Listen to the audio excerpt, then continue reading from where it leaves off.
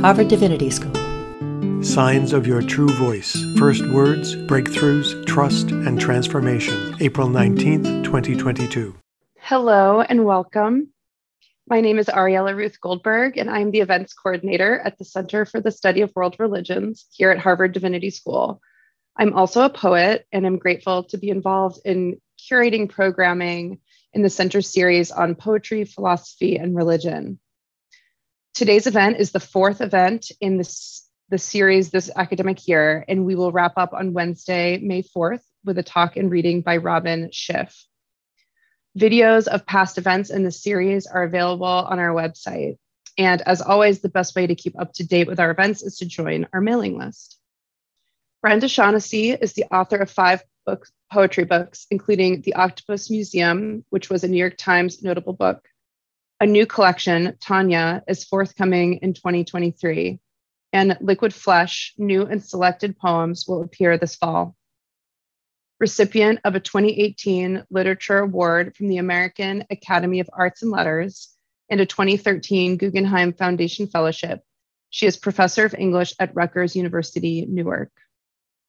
Our event today is titled Signs of Your True Voice, First Words, Breakthroughs, Trust, and Transformation, a poetry reading and craft talk with Brenda Shaughnessy.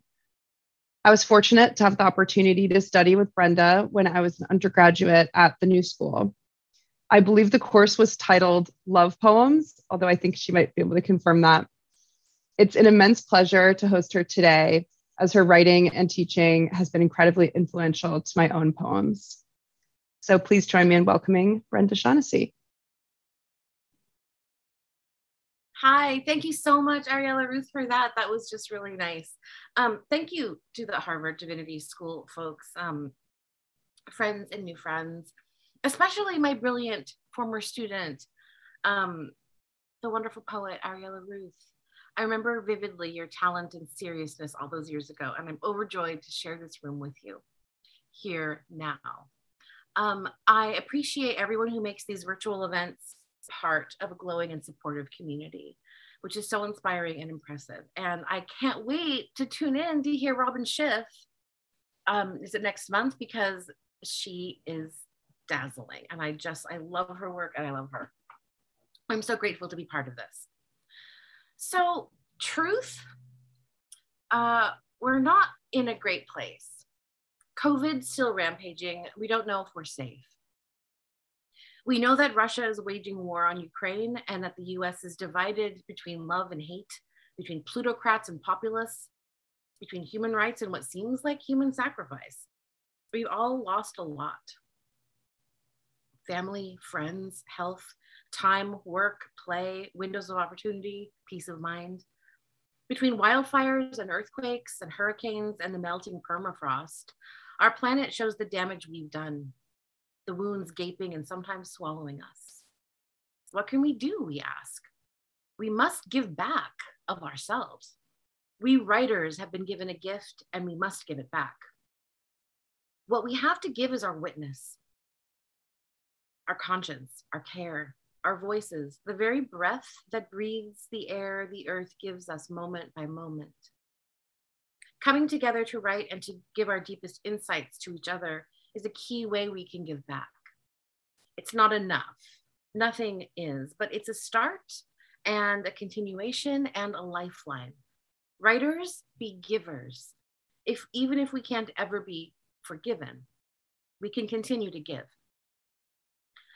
A true poetic voice emerges when a poet commits to speaking their living truth, not when they get good enough.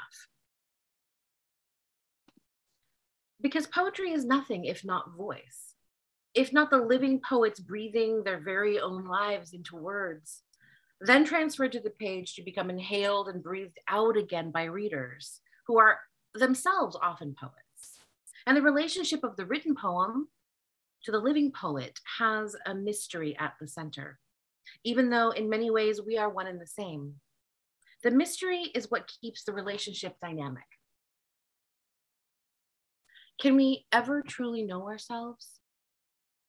Can we ever truly express ourselves? Does poetry provide a kind of superhuman ability to render, to know, to ponder, to glean, or to express? Can poetry make us go beyond ourselves, think and feel and live bigger than our regular lives allow? Does poetry make us magical? Does our magic make poetry? Our poems are written with our own well-known blood and tears and lived experience of many years, but somehow when we go to read and assess them, to confirm and understand them, we are confronted with this mysterious relation again. Is that me writing? Or some fugue state muse I somehow randomly embodied one night? Is that my story? Or am I so filled with influences and fantasies and wrong-headed YA plots that I can't tell the difference anymore? We have so many questions about why we write what we write. Who is this porous and gullible and hungry person writing my poems? Who is feeding her? Is she for real? These questions are painful, making us feel we're not ourselves. It makes us wonder if we in fact are not as interesting, not as creative, or as talented as we thought. We hoped we were. Let's get past those self-defeating questions and go deeper into the real mysteries, the useful ones, the ones that help us write and propel us further into our journeys as writers. Let's try to get deep into those mysteries instead of insisting on suffering them. Here are some. Maybe they feel like familiar questions. Questions like, why should I have to say be of interest to anyone? Why now? How do I live with what I write? How can I know if it's worthwhile, if it's real art? What if I'm wrong about everything and regret my choices, including but not limited to my choice to become a writer? What if I never get a chance to see my work in the world? These devastating questions all boil down to, am I real? Is my work as an extension of me real? We don't know if we are real because it's not certain that poetry is real. The culture at large doesn't acknowledge it as real. Having a poem succeed in your workshop or be published are some of the few ways we can convince ourselves that we might be real, at least as poets. But if we're not published, how can we be sure that we as poets are real? The question can't be answered because the answer is wrapped up in another question, that of time.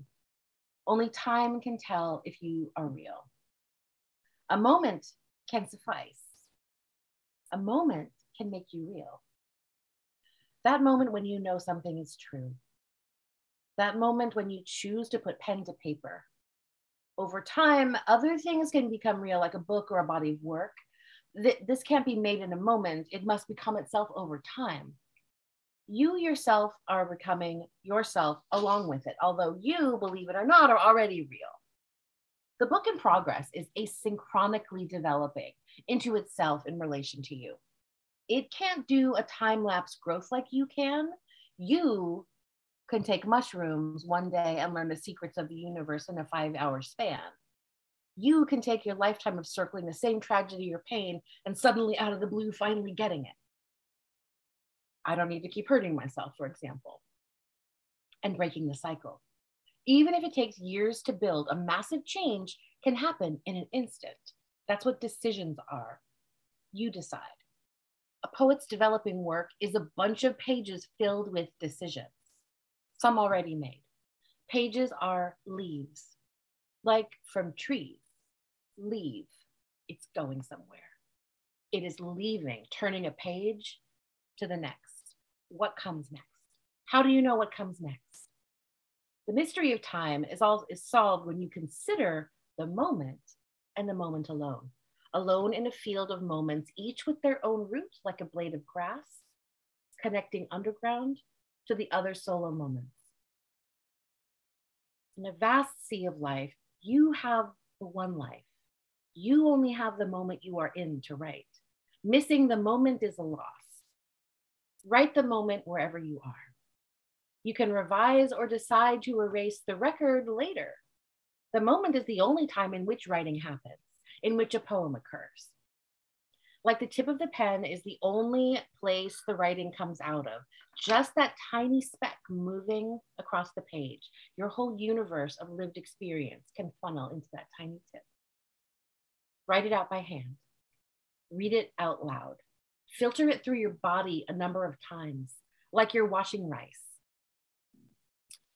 For example, the first book's first poem. A book of poems is very simple, like a seed, but it took lifetimes of forests to produce the seed. It's also very complex, a universe of cells, and self made somewhat two-dimensional. How do you get all those dimensions back down to two?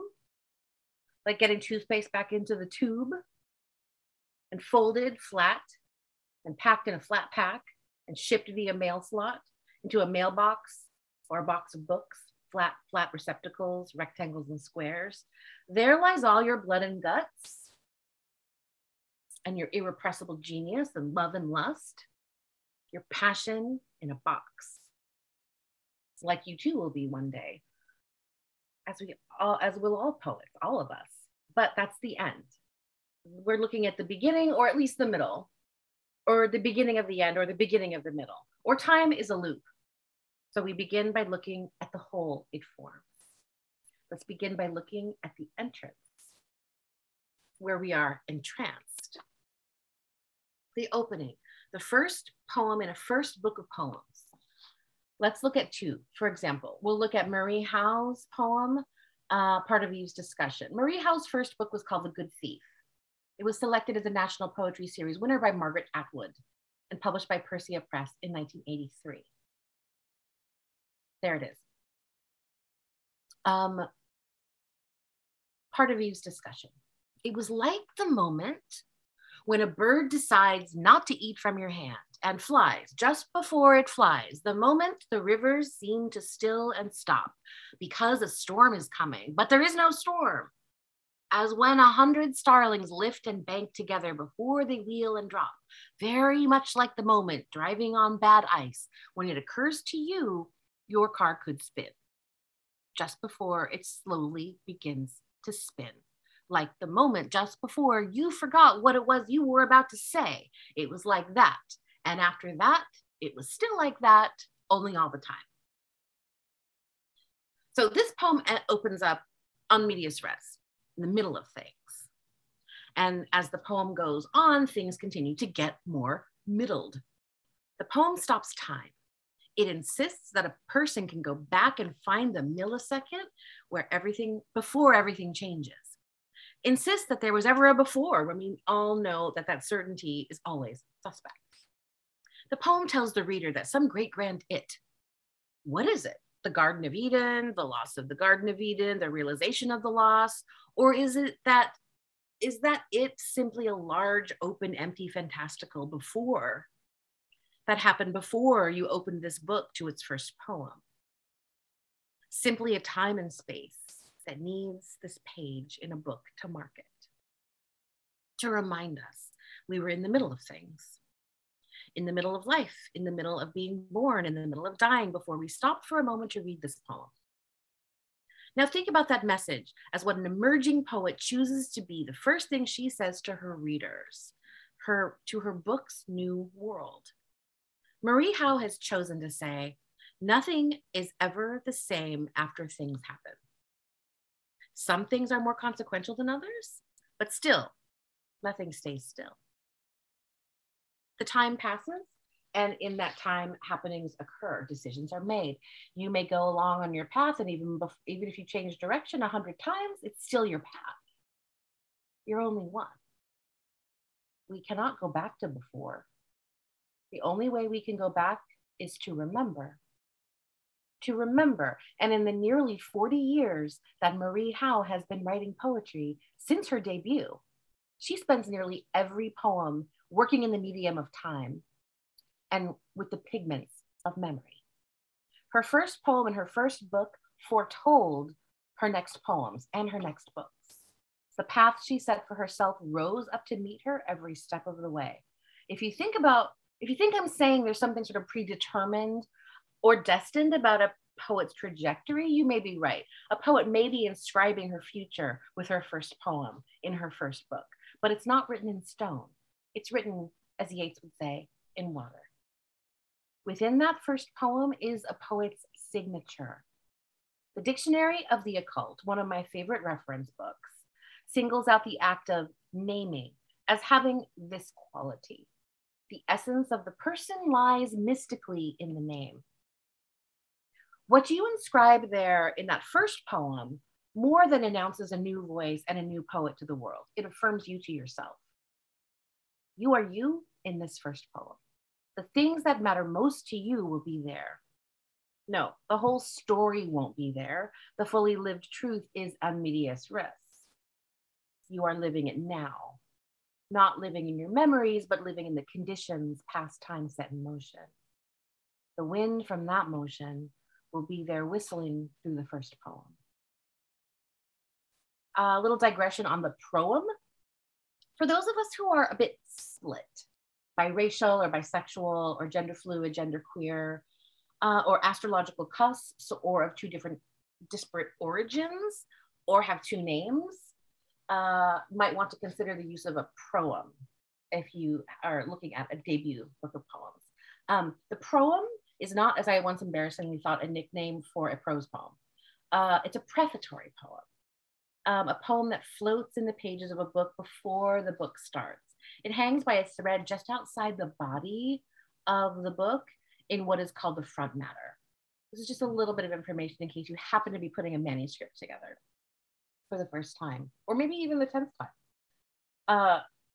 In a book of poetry, it generally comes after the table of contents, but before the first section of poetry. It's weird. It's like a little window, a little on-ramp. But it can utterly change the light or make a big mood-altering overture. It can mislead, it can throw your voice. It's a great way to get two first poems in your one book, because your proem stands alone and gets to speak for you, or be the opening act for the headline poems. The first poem that comes afterward, often after a page with a numbered and or titled section, can be a second chance at a first poem. It's like having two names or twins, or playing twins in a movie, or giving yourself two roads diverging in a woods.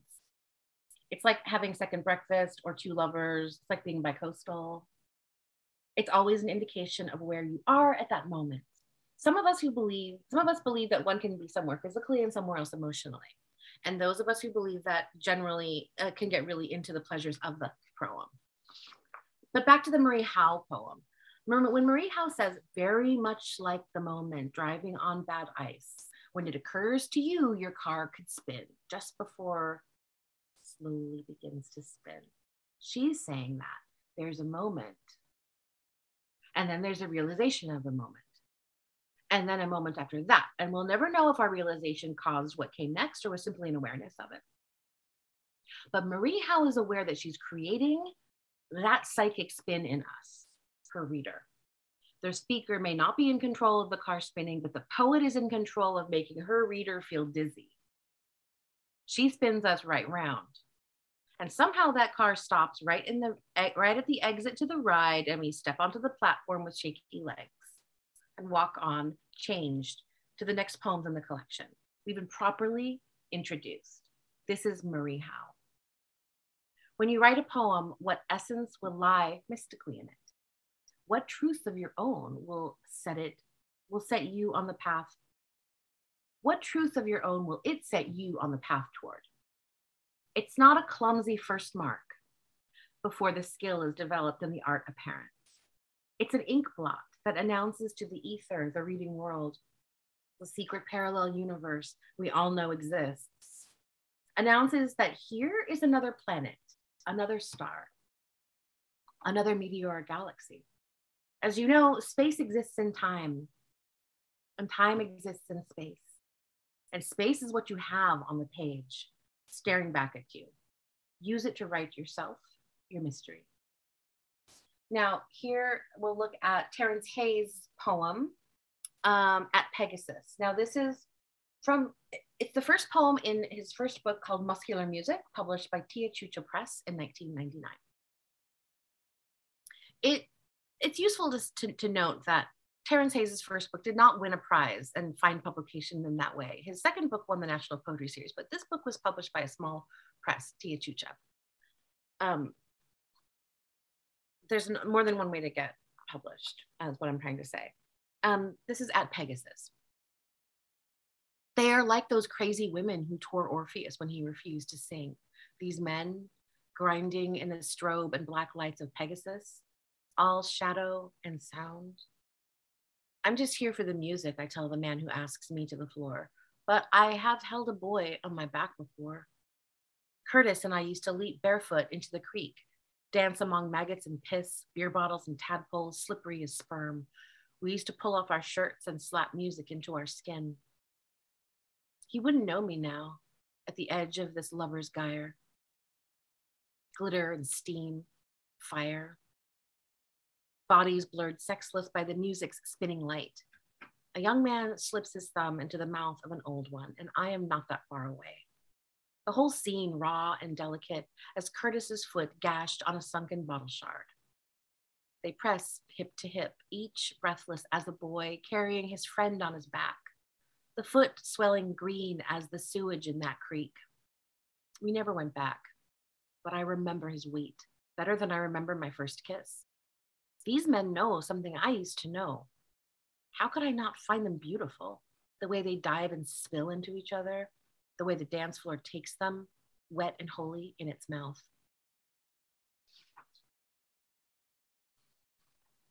Now, this poem announces a poet who will always upend expectations, who is certain he can always surprise, who is surprised to be so certain. Hayes time travels in this poem, and it's always, we should not forget, something of a miracle when a poet can compel us to travel through space and time through his memories. It doesn't seem like it's that easy to craft such a trip, but we readers are so eager to go, usually we don't think twice when invited. As poets attempting to write poems that time travel, it really does feel like we have to build a whole freaking time machine. It's architectural, it's physics and velocity and centrifuge just to get us there. The obstacles are often our own inner psychic structures, usually protective, which cordon off certain areas of the memory if they are too dangerous for us to go there alone. One of the best techniques we have as poets is the device of the scene within the scene. It allows us to dive into the scene from the past while keeping one foot in the present. Funny how we believe the present is stable and the past, the wavering, shimmering illusion. Really, the past is the thing that's set. The present is the wobbly thing that can still go any way at all. In this poem, the speaker is at a gay club and is thinking about the boundaries between him and the gay men around him. He's wondering about his assumptions in those perceived boundaries. This leads to a dive into memory, a moment of intimacy, of physicality and danger and love and rescue and devotion that is imprinted on the speaker. And the speaker needs to pause a moment to memorialize, inscribe the knowledge found, lost, and found again in that remembered embrace. That connection beyond identity and well into the divine human bond. I am and am not myself entirely only. I'm absolute in my selfness, yet willing to wander and wonder about what constitutes a self. I know and will not tell you everything about how I know or what I know, but I will tell you a story and it will be true. It's definitely me and it might be you. This poem. The essence of the person lies mystically in the name. Looking at these two poets' first poems in their first books, let's look at their last names. Marie Howe. How? She is how. She's interested in how it all works, how we live and die. She yearns to know how, even now. Terence Hayes. Think of the homophone, Hayes. The reality is perceptible, but this poet won't lay out the total scenario for anyone. The reader reads Hayes and has to get through a bit of a fog, a bit of cover and cloud, a hovering curtain of heavy air. Haze is layered. Haze is weather. Haze is a climate condition and conditions us to learn to see what he sees the way he sees it. Another poem that drops a second scene into a poem's already established scene is Nicole Seeley's classic, Virginia is for Lovers. Now, this is from her first book, Ordinary Beast. It's not the first poem in the book. I think it's slightly outside my arbitrary analytic rubric and is not the signature opening mark. I actually think that in this book, Seeley's signature mark is the last poem of the book. which is an interesting move. I'm obsessed with this poem, Virginia is for Lovers. There's much to say about it, but I think we'll just think about how it drops in another scene, almost unrelated, into the original scene and creates a whole new psychic landscape, as well as a brilliant depiction of traumatized sensoria. Virginia is for Lovers. At LaToya's Pride picnic, Leonard tells me he and his longtime love, Pete, broke up. He says Pete gave him the house in Virginia. Great, I say. That's the least his ass could do. I daydream my friend and me into his new house, sit us in the kitchen of his 3-bedroom, 2-bath brick colonial outside Hungry Mother Park, where, legend has it, the Shawnee raided settlements with the wherewithal of wild children catching pigeons. A woman and her androgynous child escaped, wandering the wilderness, stuffing their mouths with the bark of chokecherry root. Such was the circumstance under which the woman collapsed. The child, who could say nothing except Hungry Mother, led help to the mountain where the woman lay, swelling as wood swells in humid air. Leonard's mouth is moving. 2 boys hit a shuttlecock back and forth across an invisible net. A toddler struggles to pull her wagon from a sandbox. No, Leonard says, it's not a place where you live. Can you stop moving it? Thanks. No, Leonard says, it's not a place where you live. I got the H in V. H-I, before my friend could finish, and as if he'd been newly ordained, I took his hands and kissed them. So what Seeley does here is more than time travel. She creates a second psychic space within the poem, a distant space where the speaker can process the traumatic news she's hearing, but can't quite comprehend yet. The speaker needs this other space, the story of the lost woman and child, to drop out of her present time and space in order to absorb the news her friend is telling her.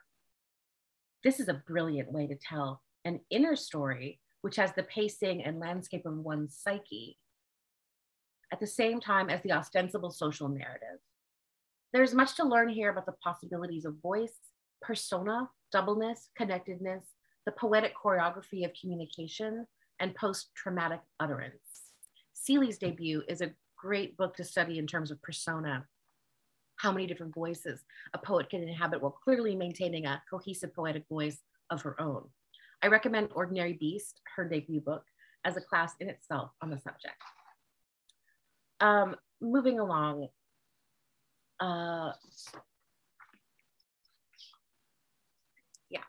How can a poem sound like its author?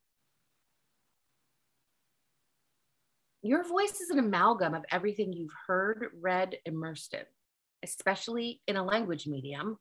So that means books, articles, music lyrics, music without lyrics, bird calls, sex sounds, sirens, loud crashes, podcasts, cicadas, eavesdroppings, late night TV laugh tracks, snoring, audiobooks, waves crashing, whistling, and headphones. A lot of the influence is passively absorbed, like how you got your accent. You didn't try to have an accent. It formed along with your voice depending on context. And some of the influence is not passive. These are books you fell in love with. These are the songs you learned every word to and made yours. They are part of your voice now. The songs you loved less are less a part of your voice. That's why we have such stubborn soft spots for the songs we loved in adolescence. We formed ourselves around them. We chose to. It might have been the first step in self-determination, falling in love with the book or a song on our own for the first time. Most of us have had a similar experience. And I think that the great new film, Turning Red, absolutely nails this, this moment of pubescence or adolescence, first desire vis-a-vis band. It becomes part of your voice. Same as when someone tells you you can't sing. A part of your voice gets shut down. A part of your exquisite expressive apparatus. This apparatus is extremely expressive, as well as resilient and powerful. When someone hurts your feelings about your voice, it's very similar to someone causing injury to your voice box. Disuse becomes part of your voice. Silence feels safer than speaking. Quietude can become a place of retreat instead of a place of peace. Some of us have hurt voices. You're so loud. Why do you have to yell? If you didn't use that tone of voice, people would listen to you. You love to hear yourself talk, don't you?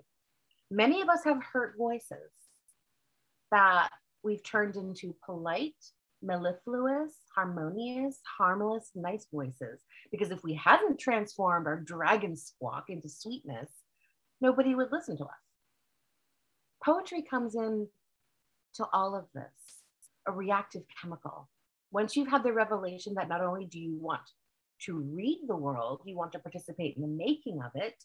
Once books stop being simply a way to imagine your reality and begin to beckon you to come inside, to step inside and tell us what you want to say, that's when you become a writer. It's clear as being born. 1 minute you're in your private womb of reading, safe and happy and floating in the world somebody else made. And the next minute you come out and begin the life work of writing yourself into existence. Your voice is an amalgam and an instrument and a survivor and a lifeline extending past your lifetime. Someone might read you when you're no longer on this earth. Your voice might be spoken if they read your poem aloud. It will live without you. It will stand for you, be you in your own absence, replace you with this part of you.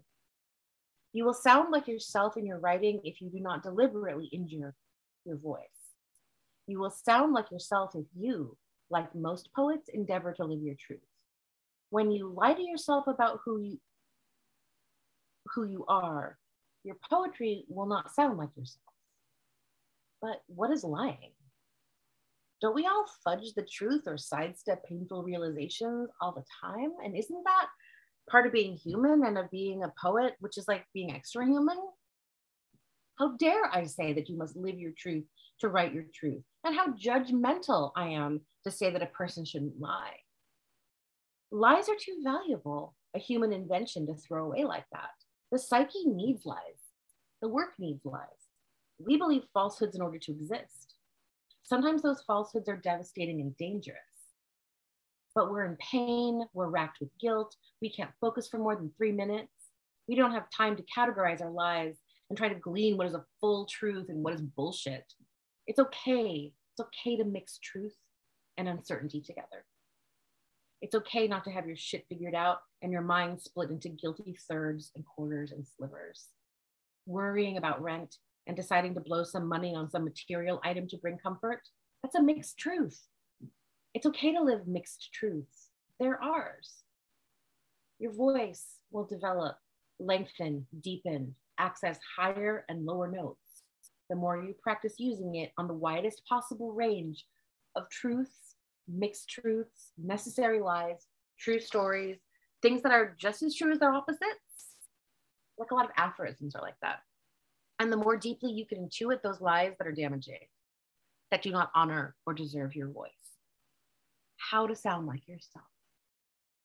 Learn to notice it when you sing the false note. Listen to those poets and singers and storytellers you helplessly believe, the ones you'd follow anywhere. They are telling the truth that you're equipped to hear, and that is how you expand your own range of hearing and speaking. This means being willing to learn how to read the differences between your performative truths, your secret truths, your provisional truths, and your unshakable truths. Let there be as many categories as you need. This growth takes your whole life. You don't have to have it down precociously. And speaking of precocious, if you were precocious or a gifted child, many poets were, it turns out, you may have a hair trigger reaction to deep discussions of voice. Many precocious children who have the ability to comprehend, read, or connect way ahead of their years developmentally, have a pretty serious wound to their voice. And I'm speaking to you if that is you. They were often not heard, not listened to, told to shut up, told to go away and do something else. Adults find extremely verbal kids hard to be around. And they often, with or without meaning to, silence them or ignore them or otherwise hurt them. And this wound can be the thing that makes a person become a poet. It's a tight circle, ours. A poem sounds like its author when the author knows what she sounds like and chooses to sound like that anyway. Angry, lovesick, overwrought, broken. A great practical way to find out if you sound like yourself is to write epistolary poems. Lucy Brock-Royder would say that we need to know in a poem who is speaking to whom, through what mask, and for what ostensible purpose. All this information becomes apparent in a letter poem. The speaker knows why she is writing, but must tell the letter's recipient. And so we, the poem's reader, get to overhear it. The poet, in showing the relationship and the request, the reason for the letter, shows the poet's relation to storytelling, truth, performance, manipulation, verbal distractions, pithiness or verbosity, emotional openness or guardedness, and everything else. When you reveal yourself, all is revealed. To all except maybe yourself. You don't have to know everything. You just need to give your poems permission to reveal what they know. Here's a poem I wrote struggling with these ideas. It was published in my book, The Octopus Museum. It's called Identity and Community, or There Is No I in C.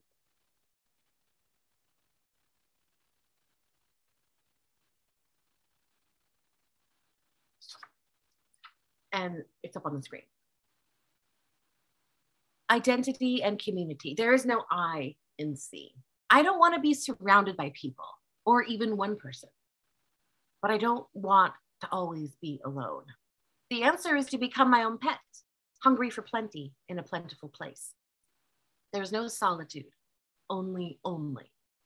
At Seaside, I have that familiar sense of being left out. Too far to glean the secret. How go in? What an inhuman surface the sea has, always open. I'm too afraid to go in. I give no yes. Full of shame, but refuse to litter ever. I pick myself up. Wind has power, sun has power. What is power's source? There's no privacy outside, we've invaded it. There's no life outside empire. All paradise is performance for people who pay. Perhaps I'm an invader and feel I haven't paid. What a waste to have lost everything in mind.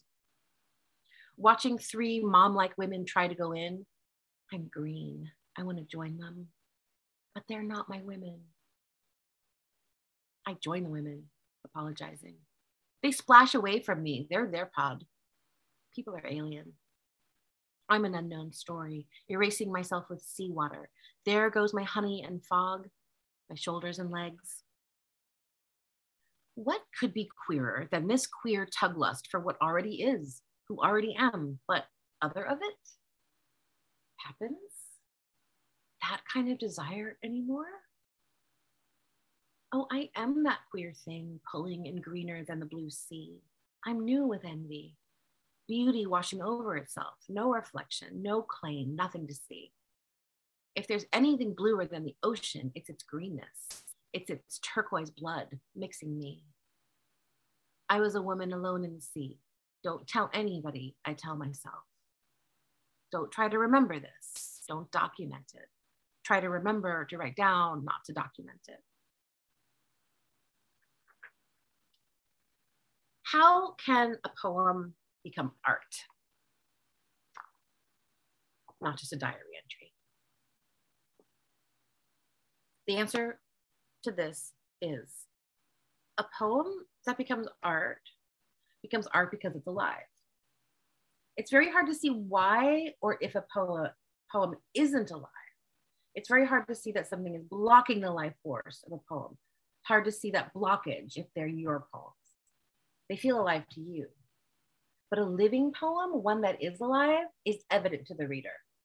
A reader knows the living poem when we see it, but a reader may not be able to diagnose a non-alive poem. Readers are not coroners. We just open a different book. What on earth do I mean by alive? What kind of a useless term is that? Think about voice, and then think about your mark, signature, name, and think about your days and years and nights and decades. And then think, what links all of these things together? What makes sense of them? The desire to connect, the need to communicate, the drive to be heard. to be known, to be understood by other humans who also desire to be understood, to be known, to be heard, to communicate. This desire, drive, need is that aliveness. If that motive, that purpose can be put into writing, the poem will live. If you insist on pretending that nothing matters or you don't care if anybody hears you, you've cut the lifeline and we have no way to hear you. You don't want to be heard and the poem will not live and it will be read, unread, and unremembered. Now I'm going to show you one of my own poems, how it went from lifeless to living. You might not agree, but I'm going to read the finished version first because I want you to see what we ended up with and what I will call an alive poem, a living poem. And then we'll see how I got there. So this is a poem called Artless. Now this is a funny poem because it's like, it was well published. It became one of my hit singles. It was published in the New Yorker and then it was selected for Best American Poetry and it has been anthologized a bunch. It's kind of got this life of its own. But there's a mistake in it that I found years and years and years later that's still there and maybe we can look at it and find it. But for right now, here I'm going to read the finished poem. This is Artless. Artless is my heart. A stranger berry there never was, chartless, gone sour in the sunroom or moonroof, roofless. No poetry, plain. No fresh special recipe to bless. All I've ever made with these hands in life, less substance, more rind, mostly rim and trim, meatless, but making much smoke in the old smokehouse, no less. Fatted from the day, overripe and even toxic at eve. Nonetheless, in the end, if you must know, if I must bend, wasteless to that excruciation. No marvel, no harvest left me speechless. Yet I find myself somehow with heart, aloneless, with heart, fighting fire with fire, flightless. That loud hub of us, meat stub of us, beating us senseless. Spectacular in its way of not seeing, congealing, dayless, but in everydayness. In that hopeful haunting, a lesser way of saying in darkness, there is a silencelessness for the pressing question. Heart, what art you? War, star, part? Or less, playing a part, staying apart from the one who loves, loveless. So I'm going to tell you where the mistake is. If you go up to the title page, you'll see the second stanza. The last line of the second stanza is roofless. A decade later, I realized it really should have been ruthless, R-U-T-H-L-E-S-S, ruthless. It absolutely should have been ruthless. I think I might change it. Anyway, so that's the finished poem. Now, I found in my computer, dated from 8 months before my next draft of the poem, this poem, which I then pulled out. You know how you might have like a folder in your computer that's like snippets or like pieces that you might use someday? This was sort of one of those that I pulled out. So this is the very first draft of the poem that became Artless, and it's called Heart, Heard. And I have to tell you, it's embarrassing to do this, like so embarrassing, but I'm going to be, at the risk of being cringe, I'm just going to be vulnerable. Sweet flower berry, perfect, on sour in the sun. Or not the sun, just the regular room temperature room. No poetry, no special making, no harvest of wonder, just rim, just smoke, fatted from the day, overripe and even toxic. In the end, if you must know, if it must bend to that excruciation. No marvel, no harvest. Again, I say, just wondering. Spectacular in its way its way of not seeing, which is congealing in its own dayness. It's just everydayness. This hopeful haunting, whiskey-tarted, Freud, accumulated, totally suicidal blossom. My loveliness, my all over. Okay, so I am blushing with embarrassment at how much I hate this draft. And honestly, if I saw it now, I'd be like, oh, this is unsalvageable. However, we can look at it. So you can see the places where I, as the poet, was sort of avoiding or skirting the issue or apologizing. Places where I'm apologizing, for example, gone sour in the sun, or not the sun, just the regular room temperature room. I'm trying to make a little joke, a kind of a little wordplay to get you to not see what I'm trying to say here.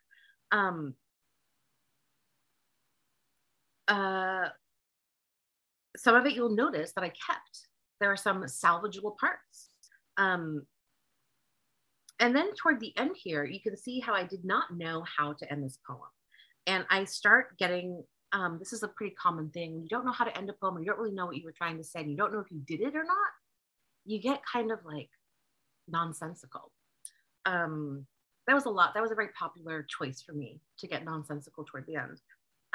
Whiskey-tarted, that's promising, right? Whiskey-tarted, that's sort of interesting. Freud is a totally made up word. I don't even know what it means. I guess it means some kind of cold menace. Accumulated, totally suicidal. And that's overstating it, right? Blossom, my loveliness, my all over. It kind of gives up.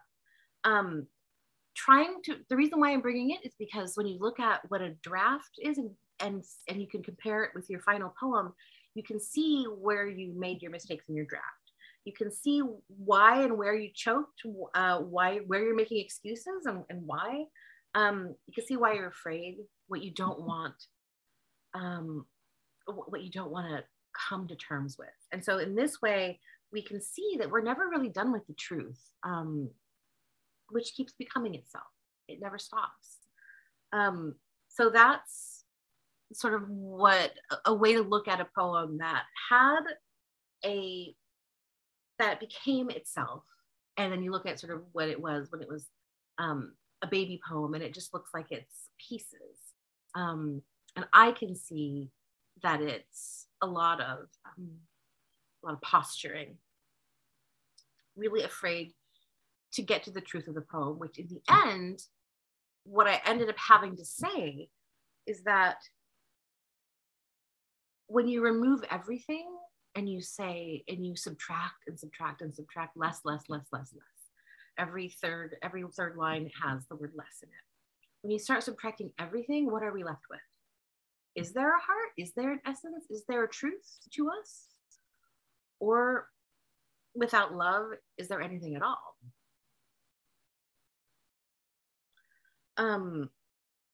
So just some very final thoughts here. A couple final thoughts, and then a brief poem from my forthcoming collection.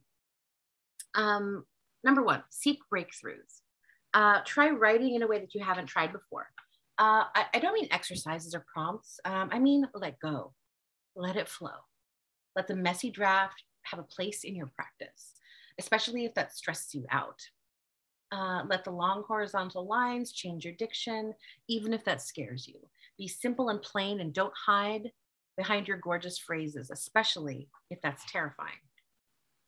Number two, you don't have to be smart in your poems, even if you're a genius. We're not that impressed because genius is overrated.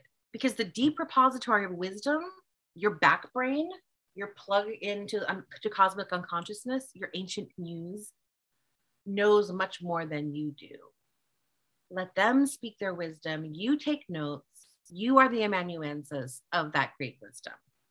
Three, you can try to seduce your reader in your poems, try to make us fall madly in love or lust with you, but we can see that you're doing it. So as long as you're okay with that. Number four, pay attention to learn when opportunity ends and exploitation begins. Learn to see the signs. When something feels borderline exploitative, Always ask yourself, who benefits? 5, never apologize for writing love poems, for writing sad poems, for writing angry poems, political poems, personal poems, traumatic poems. If they're alive and true, and you stand behind their motives and their purposes, they shouldn't be apologized for. Poets have gotten into the habit of half jokingly apologizing for our sad poems and whatnot. Let's all agree to stop apologizing for poems that do what poems do. In all things, but especially in the world of poetry publishing, social media, family get-togethers, alone on the page with your mind and your memories, and parties where you don't know anyone, go where the love is. 7, be generous. People remember. You remember. Your work is the work of remembering. You must remember this life, this moment, for the next waves of poets and readers who will want to travel to you. They will want to find you. Be generous to them, welcome them, show them your life and your truth as you are up to now, living, breathing your full self, unsolved mysteries and all. Your poetic gift was given to you for the purpose of giving it back as poetry, as yourself, fully and deeply to this world. Let your words transform you into the person you speak from. After all, those words are the ones you choose to say, the ones that prove you're alive here on earth with us. I'll close with a new poem from my forthcoming collection, Tanya, which comes out in spring 2023 with Knopf. Moving far away. I hear they're trying to make borders in water now, to declare it a place, impose a shape, dissolve the solvent. It's no solution to our probable problem. I'll never see you again, I say on myself, said to myself. We'll be well below alone now. Can I be a good friend to you if I move so far away? Haven't seen you in years, but I like a rough edge. Island broken off a big bully. I'll use up all my firewood on you. Sorcery, what turned into me? An iron foot, a leg of log, a wish for symmetry. My fire handed down to me by cauldron witches in their longish, unauthorized youth. Broken crest rising. Rinsed of desire, full of pull and push, no rush to finish or to vanish. As if water didn't wave and bring tidings. And answer me like an animal, jealous, crushed, washing herself. I'll never forget you told me never to forget, but I did. Your voice, a needle threaded, headed for my open wound. Already burned clean for a clean split. Thank you.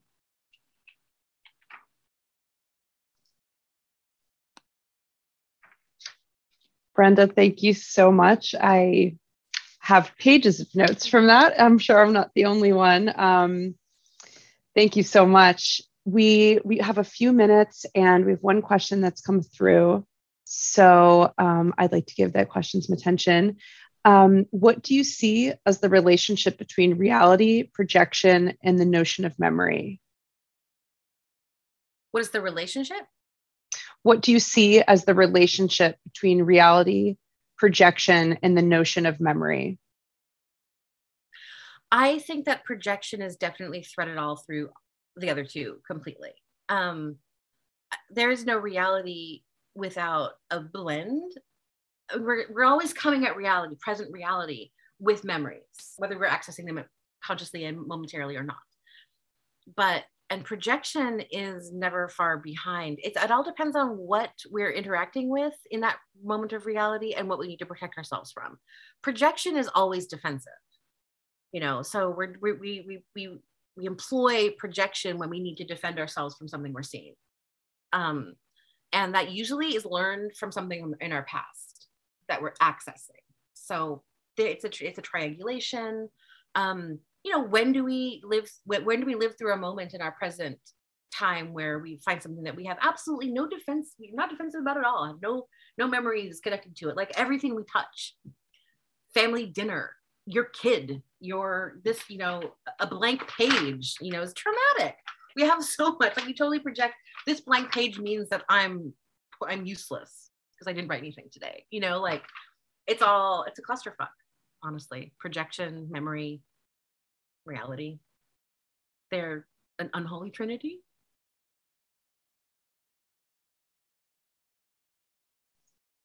That's great. Thank you so much. We have one more question that just came in. Can you say more about your point about asking yourself who benefits? This was in reference to writing about other people. Yeah, so I stuck that in there because just in case you're that person who, and because I never know who's listening to these, I think that young poets are getting exploited, frankly. I think I'm seeing a lot of young poets, a lot of people just starting out. And I feel like everybody's under all this pressure to sort of like have a platform and to sell this persona or sell this work. And I don't mean that that's bad. I think that the more people can see your work, the better. But the thing I wanted to just say, and the only thing I wanted to say was pay attention to when opportunity ends and exploitation begins. Learn to see the signs. When something feels borderline exploitative, always ask yourself who benefits. So let's say somebody asks you, hey, come do my event, whatever it is, for free. And it feels exploitative. Think about who benefits. They're going to tell you you benefit, but maybe it's them. And then you just have to figure out why.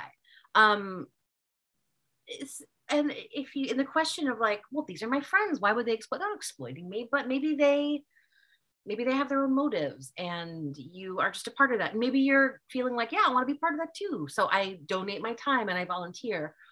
That's just one example. But there's a way that something, I don't know, it's worse now because there's so much digital media and so things go viral and things move so fast and who owns what and you sign away your rights and then people have, I don't know, I have like contracts where rights are just all over the place. But yeah, so as you see your work coming out of you and becoming something that might be in a magazine or in a book or out in the world in some way, it's just important to sort of be like, opportunity, exploitation, like where do I stand with it? And just be aware. That's all. Like learn to see the signs when someone's exploiting you, because they're like, sometimes they'll be very open. Like, we don't have any people of color on this panel, so you're it. Learn to figure out like, okay, I can see that is, I am being tokenized. I'm being expected to perform a kind of role here so that they feel a certain way about themselves and their event. And just know it. You may still decide to do it, but it just means that you're aware of it. That's all. It's just learn to figure out where opportunity and exploitation connect. If you're a person who happens, so it was like a funny little piece that I put in this talk that was just like, in case anybody's dealing with that, there it is. And of course comes back into the Q&A. So I'm glad you asked. That's a great question. I'm glad we got to talk about that. I'd love to keep talking, but we've reached the end of the hour, unfortunately. Brenda, thank you so much for being with us today. It was a pleasure, a joy. Oh, and as a reminder, this event was recorded and will be available on the CSWR website in the next week or so. Everyone in attendance and everyone who registered will get a link in their email to that video once it's live. And thanks to all of you for tuning in today. Take good care. Thank you. Bye. Bye. Sponsor, Center for the Study of World Religions.